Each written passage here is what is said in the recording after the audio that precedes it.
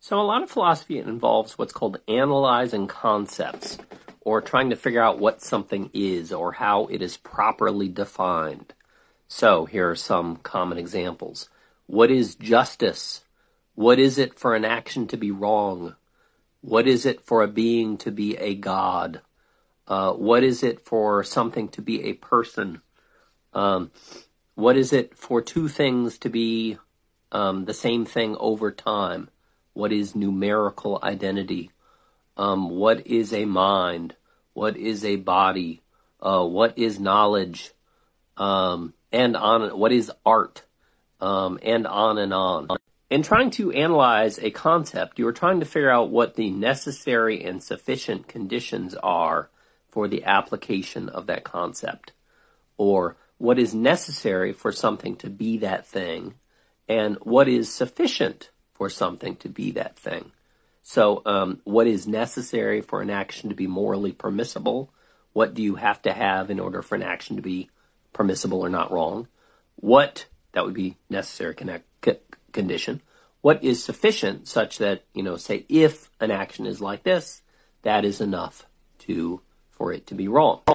So a necessary condition is something that you need to have something else. A sufficient condition is something that if you have it, it is sufficient to have that thing. Necessary conditions are often indicated by only ifs. You have this thing only if you have that other thing. It is necessary.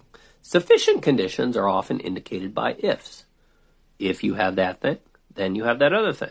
This first thing is sufficient for that other thing. The necessary and sufficient conditions for something are the conditions that you need to have that other thing. And if you have those, you have that other thing. They're sufficient. So they're necessary and sufficient. To attempt to figure out the necessary and sufficient conditions for something, it can be helpful to build up from the necessary conditions to the sufficient ones. So let me give a very simple example, not a very philosophical example, of a square. A figure is a square only if it has four sides. For having four sides is a necessary condition. Is it a sufficient condition? No, because a rectangle has four sides but isn't a square. So a figure is a square only if it has four sides and those four sides are equal.